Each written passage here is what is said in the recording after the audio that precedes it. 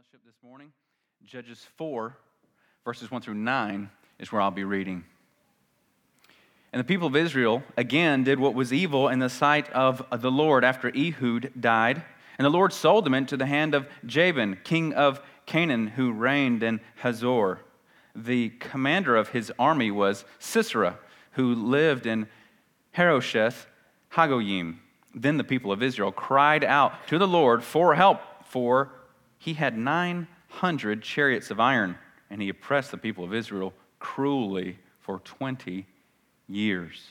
Now Deborah, prophetess, the wife of Lapidoth, was judging Israel at that time. She used to sit under the palm of Deborah between Ramah and Bethel in the hill country of Ephraim, and the people of Israel came to her for judgment. She sent and summoned Barak, the son of Abinoam, from Kadesh Naphtali, and said to him, "Has not the Lord, the God of Israel, commanded you, go, gather your men at Mount Tabor, taking 10,000 from the people of Naphtali and the people of Zebulun, and I will draw out Sisera, the general of Jabin's army, to meet you by the river Kishon with his chariots and his troops, and I will give him into your hand." Barak said to her, "If you will go with me, I will go, but if you will not go with me, I will not go." And she said, "I surely will go with you. Nevertheless, the road on which you are going will not lead to your glory, for the Lord will sell Sisera into the hand of a woman." Then Deborah rose and went with Barak to Kadesh. This is the word of God. You can be seated. The title of the message this morning, Into the Hand of a Woman. Into the hand of a woman, based on what we just read there at the end of verse 9. And before I get into this message, let's pray. Father, we need your help this morning. I need your help. I need you to please focus me, focus us on your word. Lord, please push out distractions.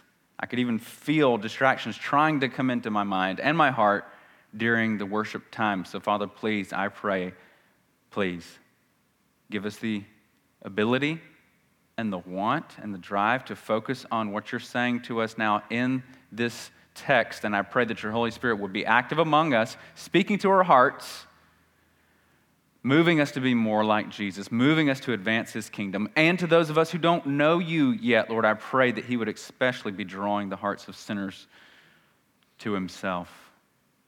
Open up our eyes and open up our hearts to believe this text this morning and to walk accordingly. And it's in Jesus' name I pray. Amen.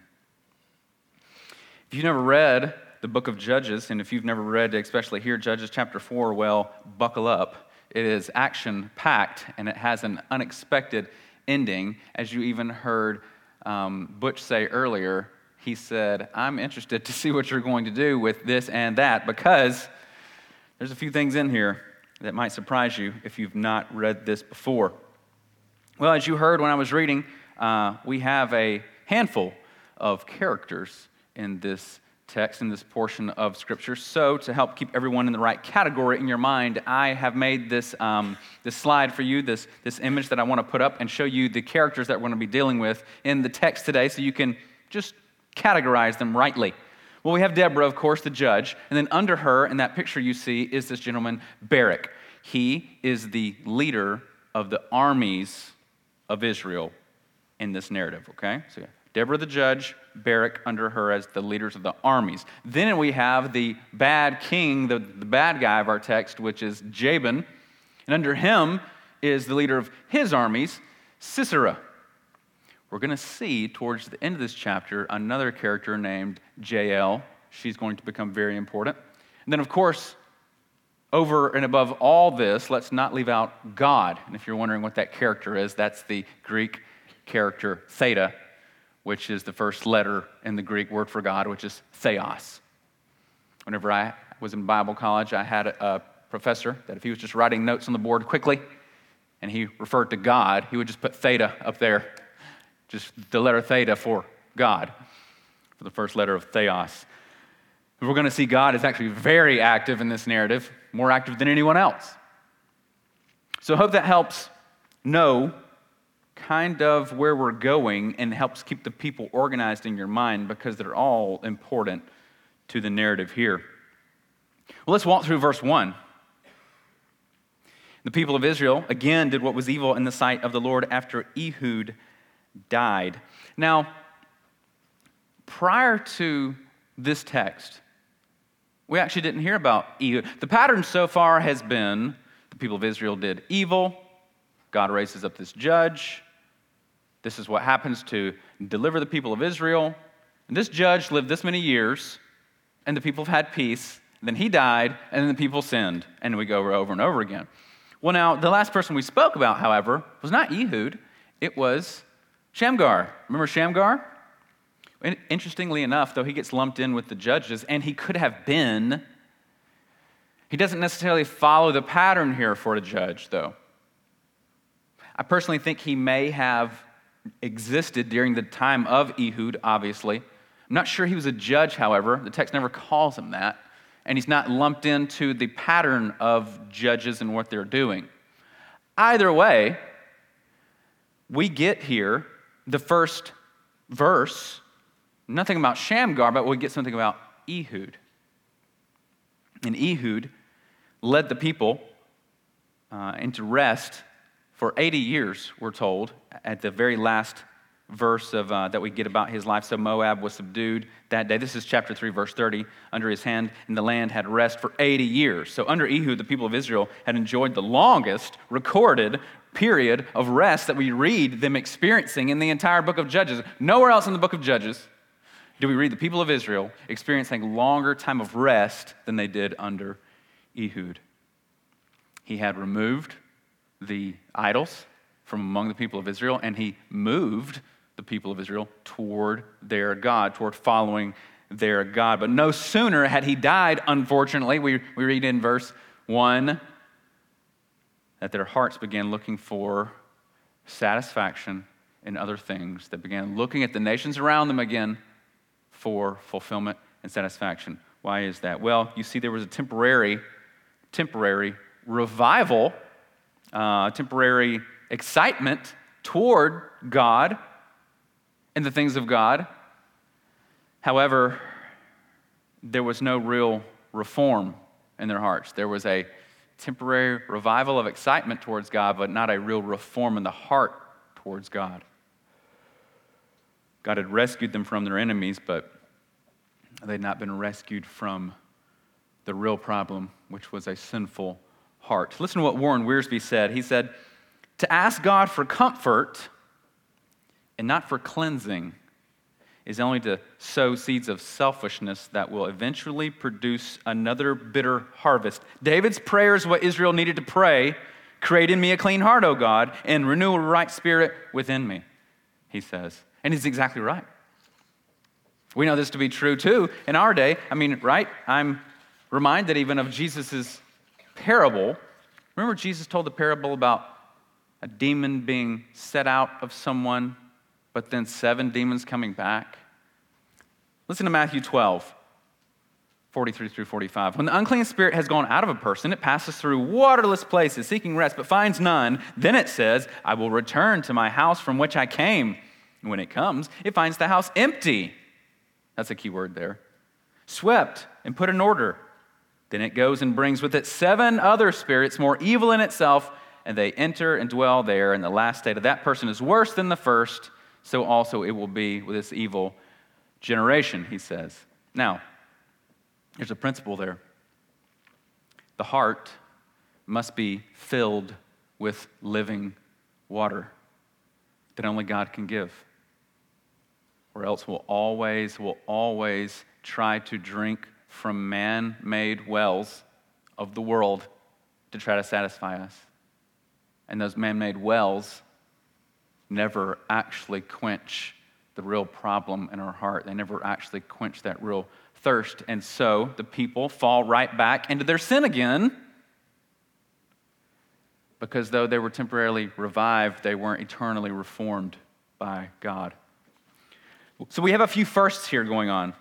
This is the first time the people were given that long of rest, like I mentioned. And secondly, this is the first time we're told that Israel was oppressed cruelly. Do you see that in verse 4?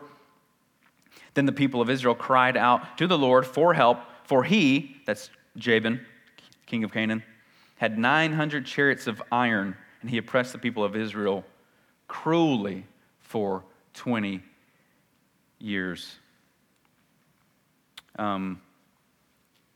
Earlier, when I mentioned that we had already mentioned something, forgive me, I mixed that up with the long rest that they experienced. This was actually the longest captivity that they experienced as well. So that's the first there too. Before this, under Othniel and under Ehud, we're told when the bad king came in, we're told that the people of Israel served them for this many years. Remember Ehud? Part of the service to that bad king was they had to bring him tribute. That's why it was no surprise when Ehud comes and brings tribute, and then with his left hand, remember, stabs the king. So we're just told with the previous times, they served this foreign enemy. Here, we get totally different language. Oppressed them cruelly is what we have here. So this would have been a different time. This time would have had a much different flavor to it. We don't get this explanation like this before. This king is much worse, much worse. This is when we're introduced to our next judge and our only female judge. She's quite famous, of course, because she is in a category by herself here in the Old Testament, and her name is Deborah. By the way, that's Hebrew for the word bee, like an insect that makes honey. Bee. So Deborah, a prophetess, the wife of Lepideth, was judging Israel at that time, we read in verse 4. People of Israel would go to her for guidance, we're told. Raising up Deborah was an act of grace, to be sure. This was God being gracious to the people of Israel, 100%. But it also shows how bad things were. Let me explain. I know people want to point to Deborah in the Old Testament as an example that women can lead God's people. And she did. She did do that. But you need to understand something.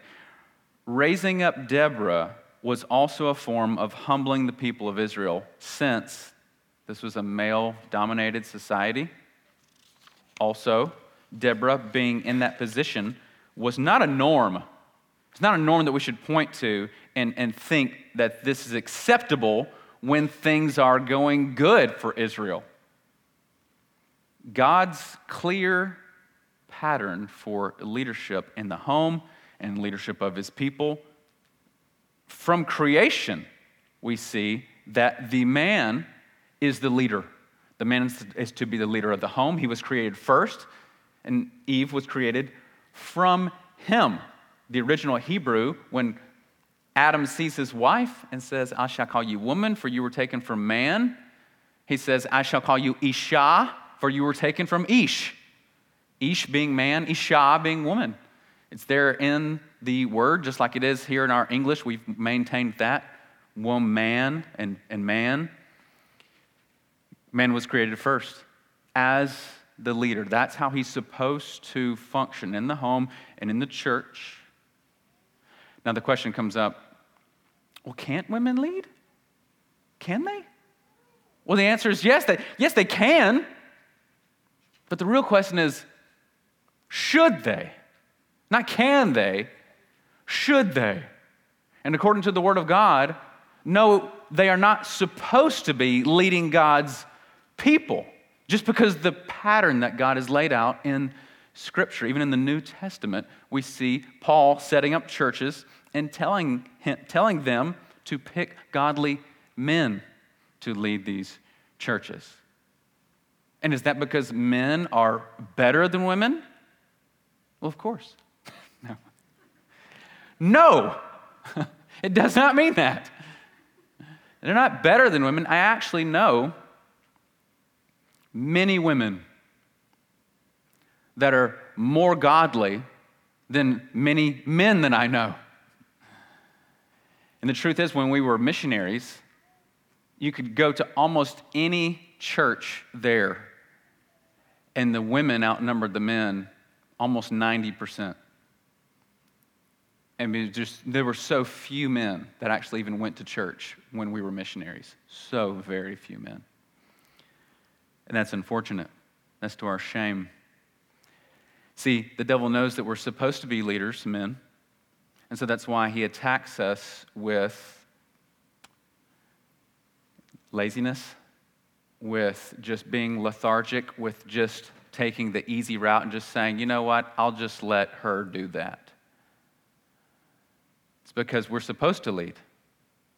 We're supposed to be the godly example. And that's God's clear pattern. The fact that a woman was leading the people of God was another sign of how bad things were.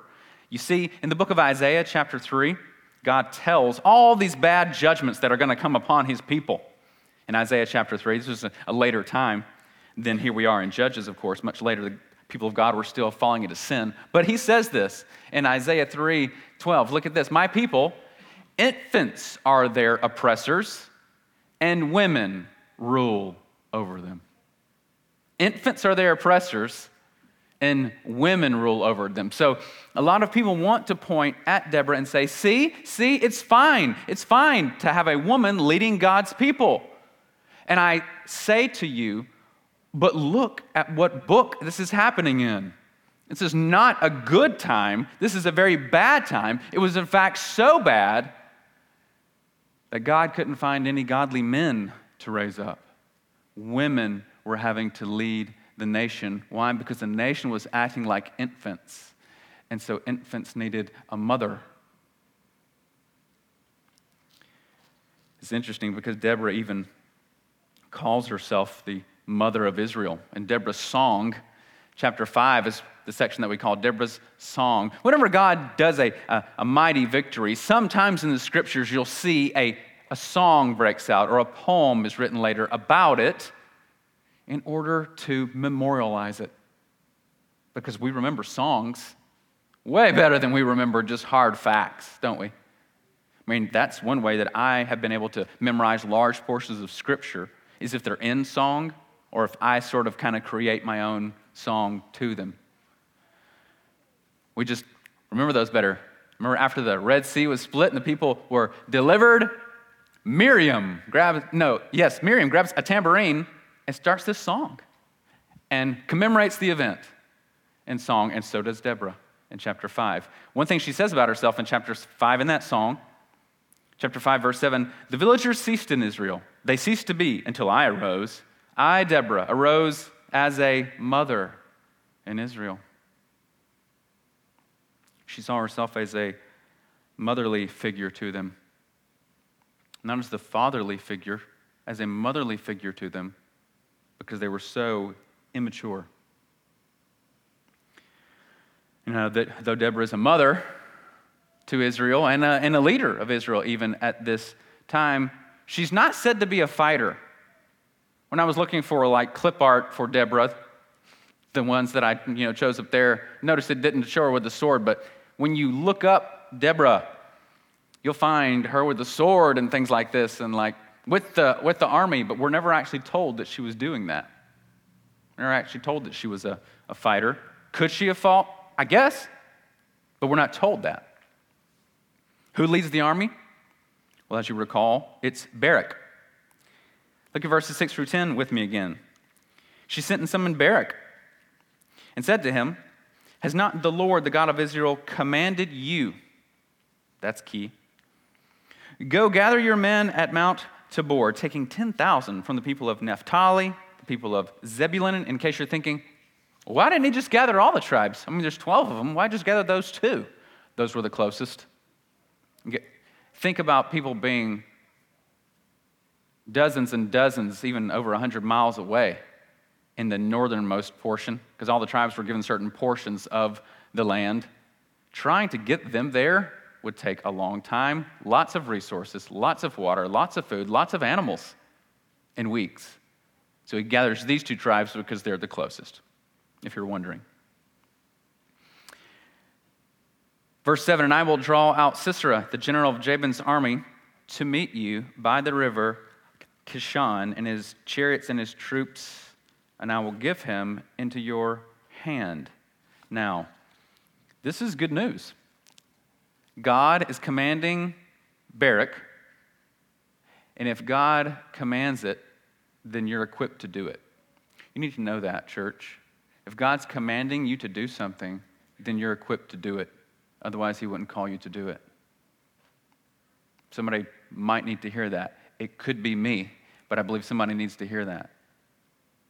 We tend to think we need something else. And if God says go, we're just to go. If God says to do, we're just to do. If God says to give, we're just to give. And if God says to stop, then you've also got the ability to stop.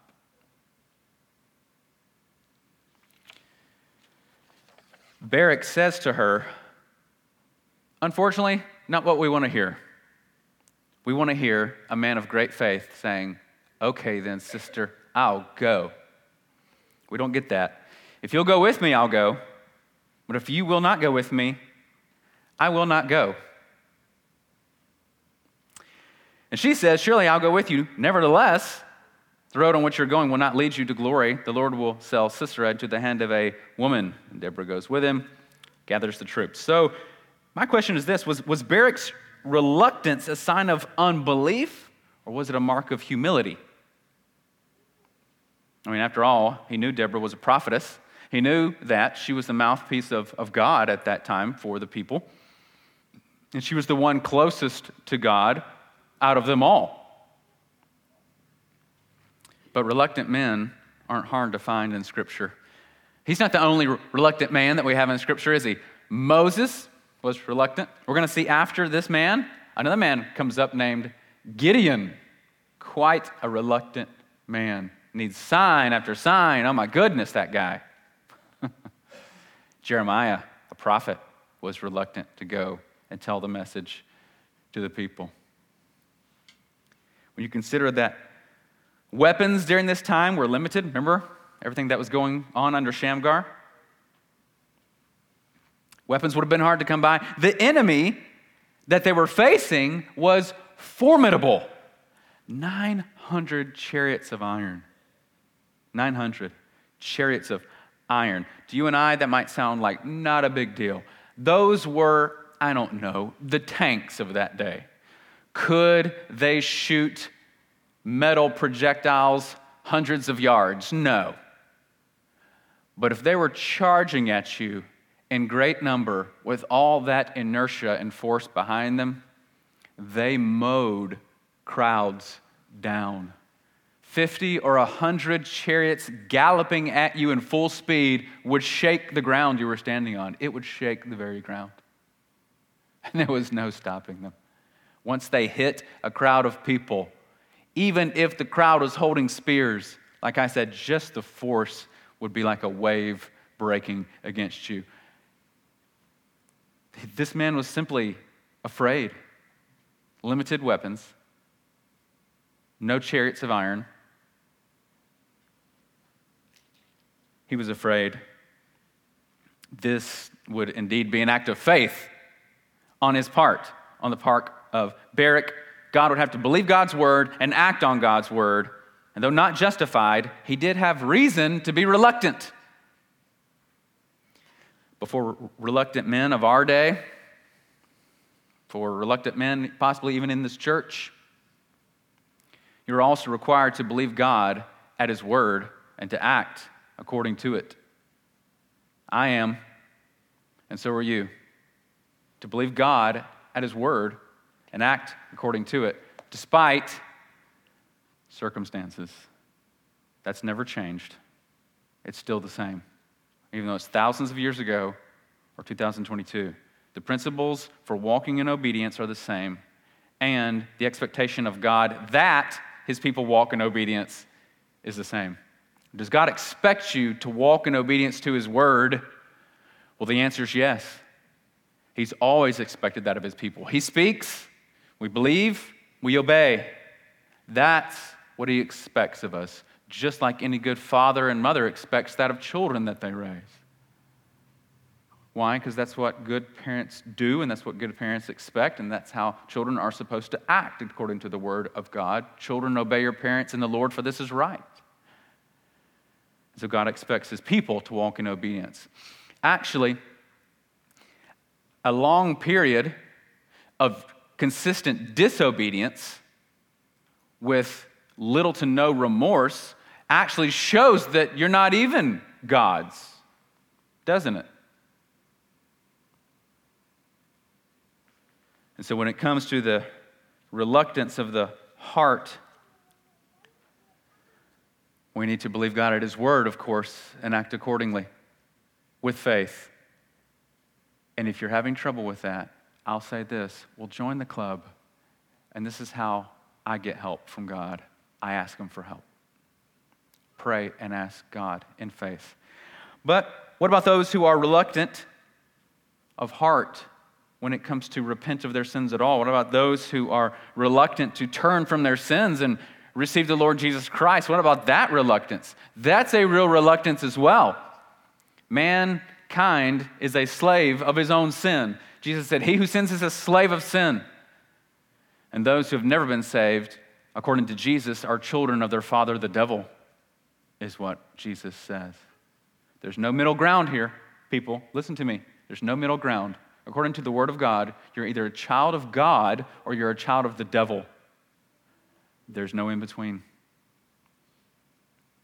And so, why are you reluctant, non-Christian? Why are you reluctant when it comes to coming to Jesus Christ?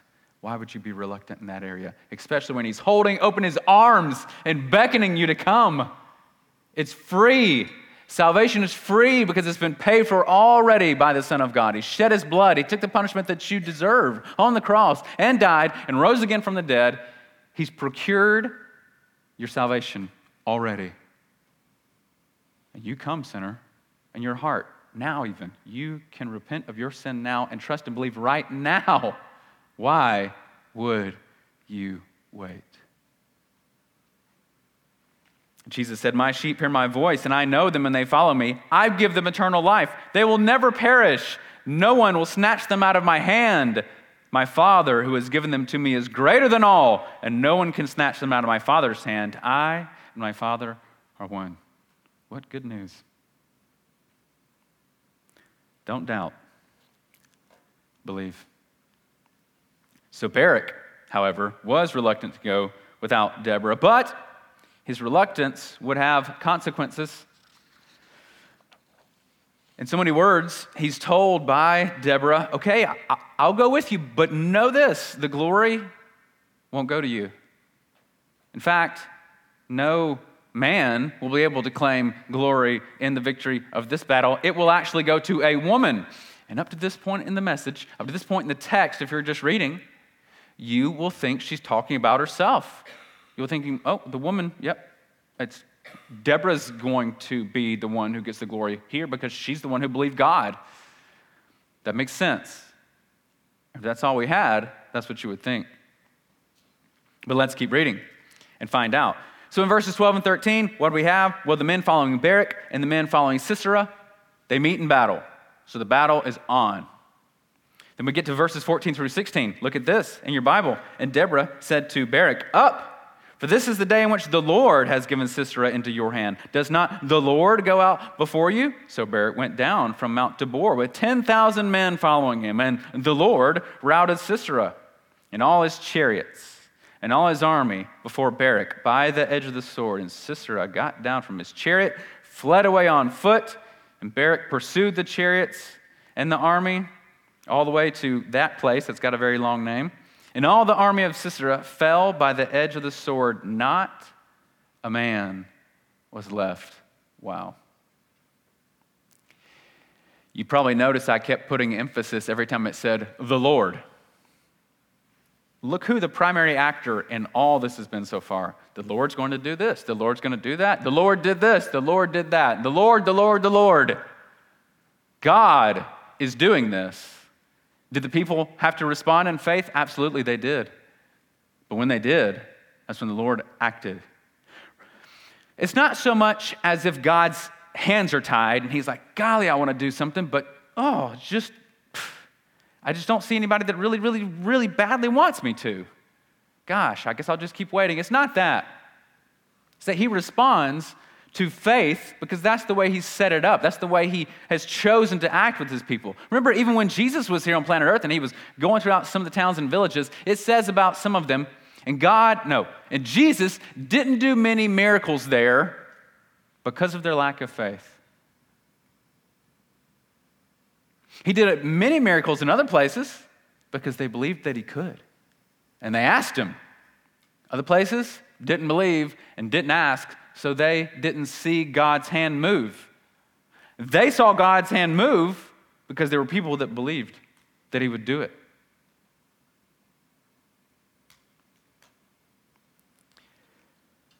So here we have happening exactly what Deborah was saying would happen. She was a prophetess. She prophesied this would happen. And it did.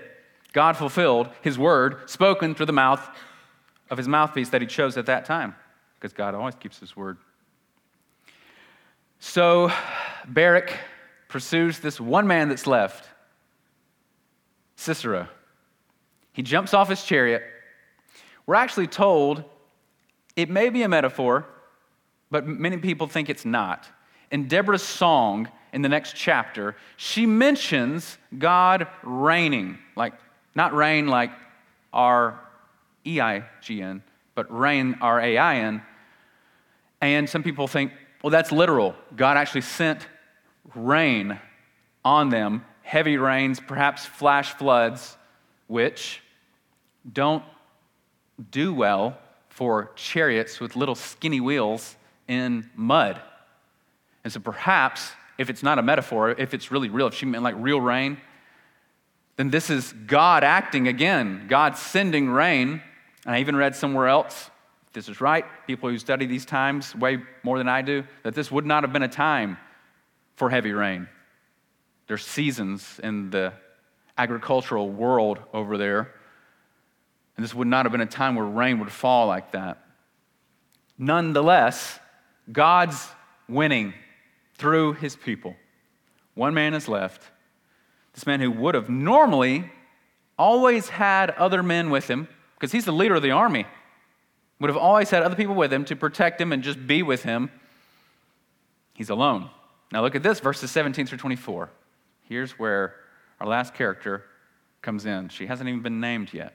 But Sisera fled away on foot to the tent of Jael, the wife of Heber the Kenite. The Kenites were connected to Moses way back in the day because they're descendants of Moses' father-in-law. So they've got a connection to the people of Israel.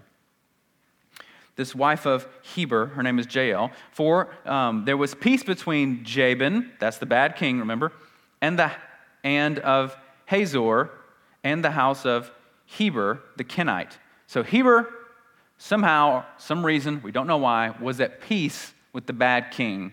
He was not necessarily fighting for him, wasn't fighting against him, maybe something like Switzerland. He was just somewhat neutral, but he was at peace with him nonetheless. Verse 18, and Jael came out to meet Sisera and said to him, "Turn aside, my lord, turn aside to me. Do not be afraid." So he turned aside to her into the tent, and she covered him with a rug. Now, she's wise enough to know, first of all, who this is. Because 20 years under oppression under these people, everybody would know who this was. She's also wise enough to know to see him running in his armor, out of breath, and alone means things aren't going so good for him in this battle. He has been routed. He doesn't have his men with him, didn't pull up in his chariot, he's on foot, out of breath, and he looks scared. She's wise enough to pick up on something. He's losing. He's losing in this war. Turn aside. So she immediately goes into a plan here. She covers him with a rug. I promise you, had he woken up that morning and been fighting all day long without supplies. More than likely, he may have had some sort of skin on him with some water in it, but it's not like he had a Cliff Bar and a energy drink. He is more than likely dehydrated, horribly hungry, and just got done fighting in a battle where there is adrenaline dump after adrenaline dump in his system. He's exhausted.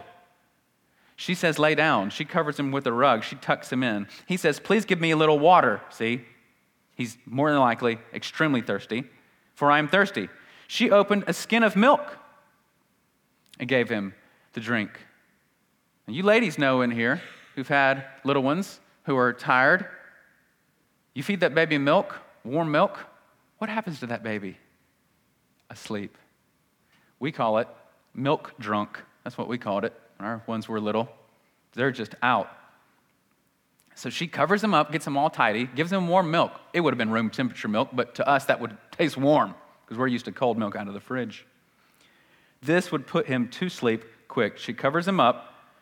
He says to her, stand at the opening of the tent. If any man comes and asks, is anyone here? Say no. So he's now telling her to lie. Don't let anybody know I'm here. Again, another sign, he's defeated. He's running. He's hiding. He's afraid.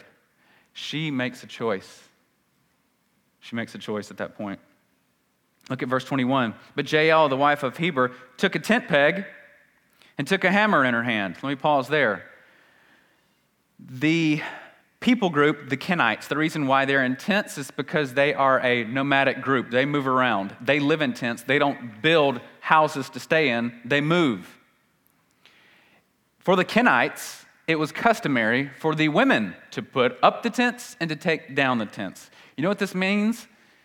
She was good with a hammer. She knew exactly what she's doing. And these tent pegs, don't picture the little ones that you get at Academy Sports. Don't picture that. Have you ever been to one of the old circuses with the big tents?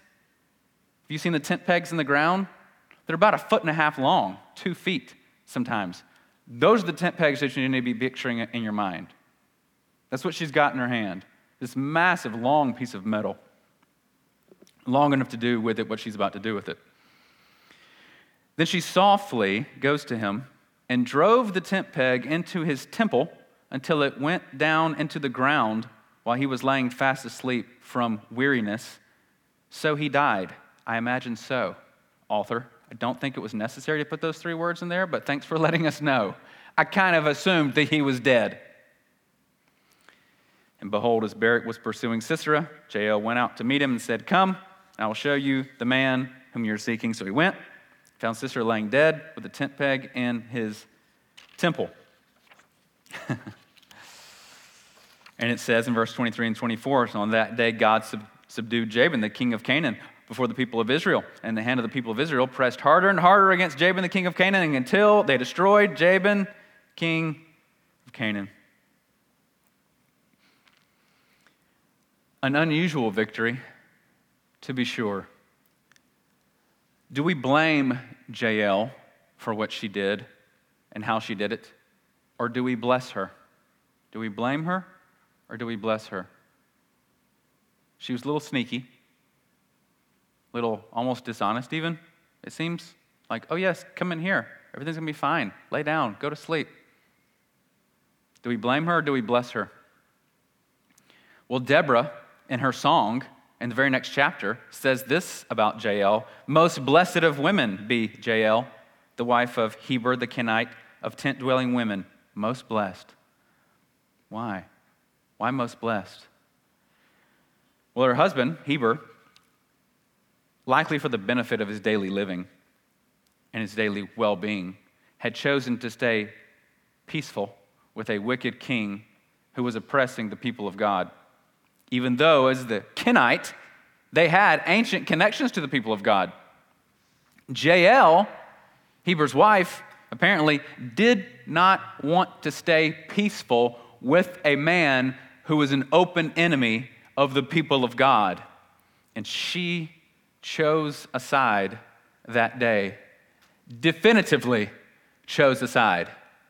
Because everyone who then comes into the tent and observes the situation, there's no doubt whose side she's on, and there's no doubt that she is not at peace with the wicked king. She's chosen a side.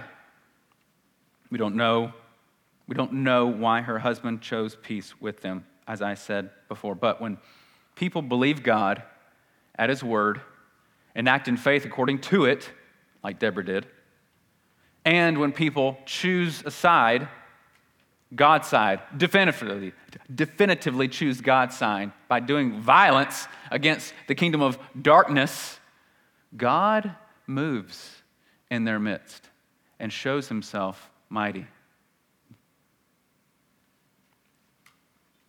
Let me close with this. God was moving to restore his people, to restore them back into a right relationship with him, okay? And secure for them, once again, this promised land that he had promised them, this land of milk and honey. He was moving to restore that back again to them. Unfortunately, we know the rest of the story, but there was victory that day because one woman, Deborah, believed God at his word and acted according to it, and then a second woman, Jael, chose a side